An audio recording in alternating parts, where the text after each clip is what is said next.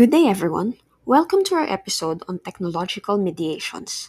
For this week, I am requiring you to go through two materials, first of which is Chapter 1 of John Berger's Ways of Seeing, which you can either watch in YouTube or you can choose to read the book. They're basically the same thing. And then, after that, listen to Episode 2 of James Bridle's New Ways of Seeing.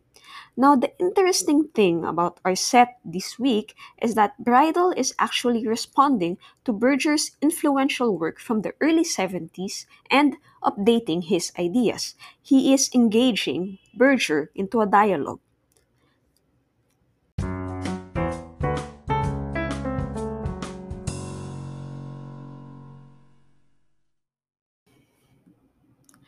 Ways of Seeing was a seminal work that brought attention to a particular kind of engagement we have with visual works in the age of mass media. Berger brings into focus the way in which particular technologies at that time, this was mainly the camera and the television screen, mediated how we see images. What does this mean? Well, the invention of the camera allowed us to see works even when they were not in front of us. Images could now travel. They are now unbounded by place and time. If I ask you, do you know what Juan Luna's Polarium looks like? Or do you know what the Mona Lisa looks like? You would answer, well, yes, you have seen them. But where exactly have you seen them? We know the Polarium, we know how it looks like, but not everyone has been to the National Museum in Manila. And fewer of us have actually been to the Louvre in Paris. I remember when I first saw the Spolarium, I was astounded by its scale. It's a very big painting, and its size further drives home the drama and the tragedy that the painting depicted. But you don't really sense that scale when you see it on your textbook. On the other hand, when I asked a friend who had been to the Louvre what she thought of the Mona Lisa, she said that I was probably better off looking at it from my computer screen. Apparently, she could not even see the painting at all when she went to the Louvre because the work was always surrounded by a crowd taking pictures. Visitors were not allowed to approach it closely. It was small and it was displayed behind thick bulletproof glass. In both cases, we have a situation that is very common in our time, where the reproduced image actually supersedes the object. It is likely that we have a more direct relationship with the reproduction, whether that be in our computer screens, in books, in mugs, in t shirts, than having a direct relationship with the actual thing, with the actual artwork.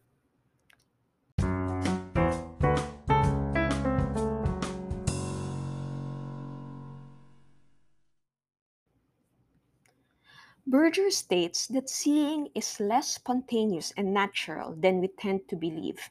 He demonstrates how, when we see a work in our screens, the camera moves. It zooms in on particular parts of a work, music may be overlaid on the images, or the camera may show sequences of images which create a kind of narrative. What Berger is doing here is making us conscious of the mediation that occurs through technology, that we are seeing things through a particular frame or lens.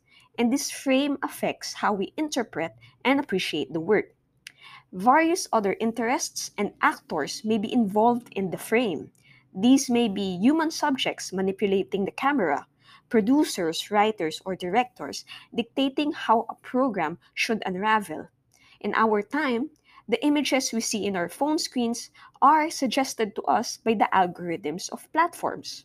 So, in the age of mass media, as images travel, it is not anymore tied to a particular place and to a limited context.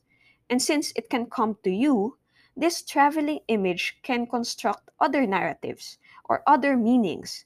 It can be used for other purposes. For example, the Mona Lisa can be printed on a mug and sold in the museum shop, which you buy as proof that you have visited the Louvre. Or you can hang a reproduction of it to decorate your room and prove to your friends that you are cultured and knowledgeable about the arts.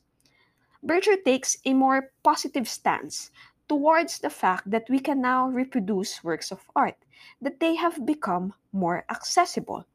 He argues against the mystification that art historians and scholars do of cloaking the work with text to make it mysterious, romantic, or to depict it as a work of a genius that we cannot fully comprehend.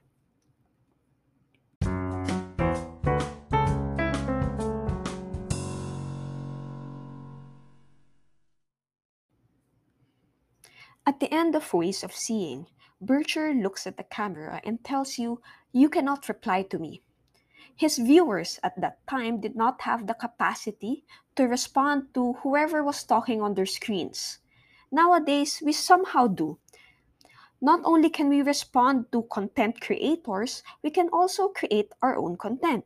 We can make images, reproduce existing ones easily, mix them up, put text on them, change the context in which they can be seen and understood. We do this every time we put an image with a caption on social media. But this hasn't quite been the utopia that Bridger seems to have predicted or looked forward to. Yes, we do have a more direct relationship with images. We have demystified fine arts to a certain extent. We now critique depictions of female nudes in Renaissance paintings in the same breath as we do that for female depictions in movies and television shows. And yes, somehow it has been amazing, but our problems have also become more complex. And images and their reproduction play a role in these problems.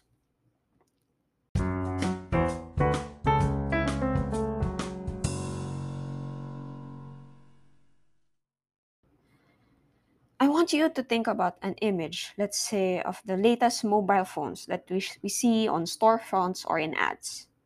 Most of the time, what is presented to us in these advertising images are three dimensional artistic renditions of the product.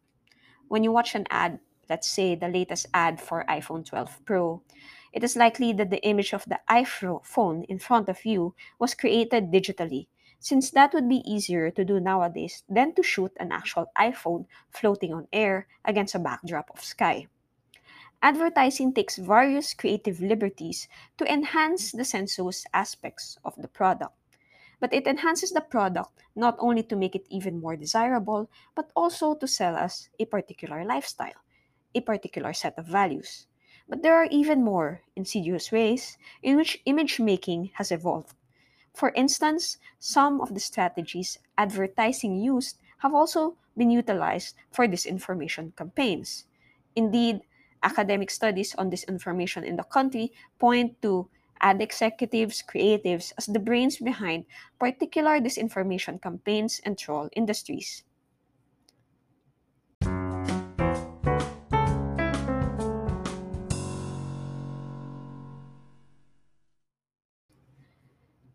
In our second material, in New Ways of Seeing, the artist Hito Steyrl claims that images have become agents of history, that nowadays they don't only reflect reality, but can actually change and dictate upon it.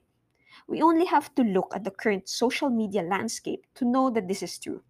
Fake news, fake accounts, fake images proliferate, for instance, in Philippine social media. Our ability to make images of our own has become an ability to create images that aren't even connected to reality. It has become the ability to create alternative versions of reality. This is very dangerous. And this is not only because there are bad actors that manipulate the technology for insidious ends, but the technologies on which these disinformation campaigns spread aren't innocent. Current platforms such as Facebook, YouTube, or Twitter are reliant on the attention economy, and in this game, virality is crucial. Viral content leads to engagement, but also in this game, the truth or validity of content doesn't matter. Fake information that are incendiary, emotional, and aggressive can become viral easily, and this leads to higher engagement, and in turn, this engagement is rewarded on the platform.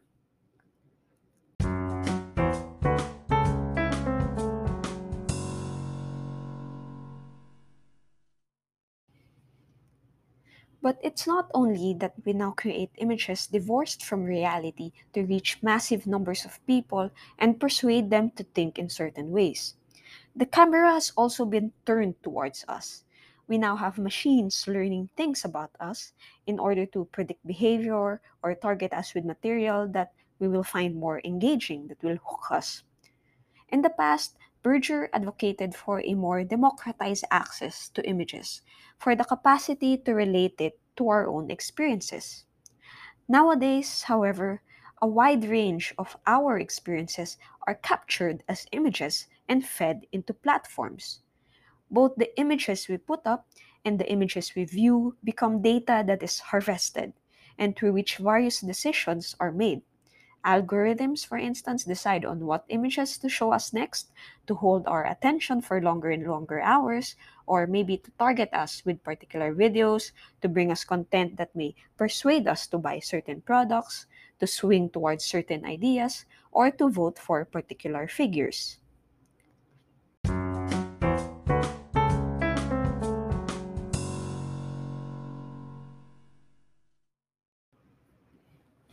In an article for The Guardian, Paul Lewis interviews former tech executives from Facebook, Instagram, and Twitter who designed features that amounted to psychological hacks or tricks to keep our attention.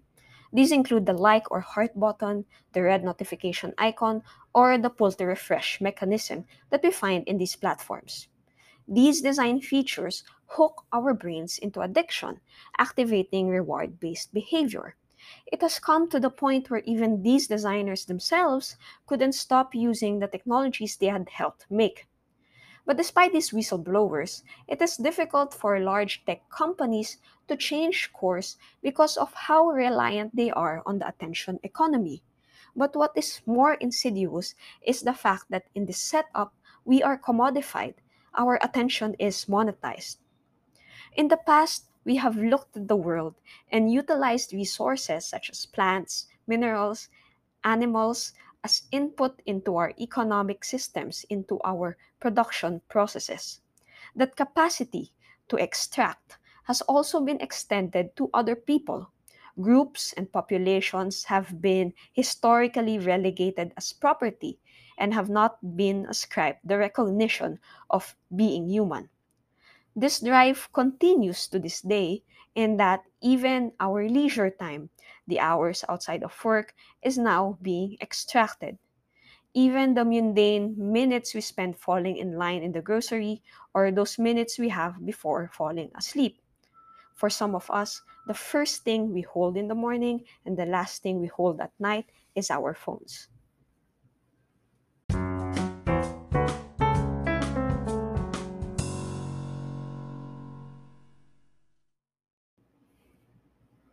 When I talk about these things, I come from my own experiences. I first had a Facebook account at the age of 20. At that time, I could only access Facebook when I sit in front of the computer. That meant that before doing a task on my laptop, for example, I would probably spend an hour procrastinating, looking at posts from my friends. But then smartphones came along, and along with that, Facebook became better and better at making me stay on their site. Things evolved such that every time I was not doing anything, I was scrolling through Facebook. And the odd thing was, I couldn't stop. Sometimes, even when I was supposed to be doing something, even when I was in front of someone I was talking to, my instinct was to bring out my phone. Every time something vaguely interesting happened to my life, the first thought that comes to my mind is, I should post this online. And not only that, I found myself constantly distracted. It got to the point where when I would try to read a book, I would stop halfway on the page because I needed to pull out my phone. How did we ever come to this? In this online digital environment, what are we to do? How are we to regain a sense of control over the images that are being fed to us at both a personal and collective level? And how do we intend to resist, if we do want to resist, the extraction and monetization of our attention and experiences?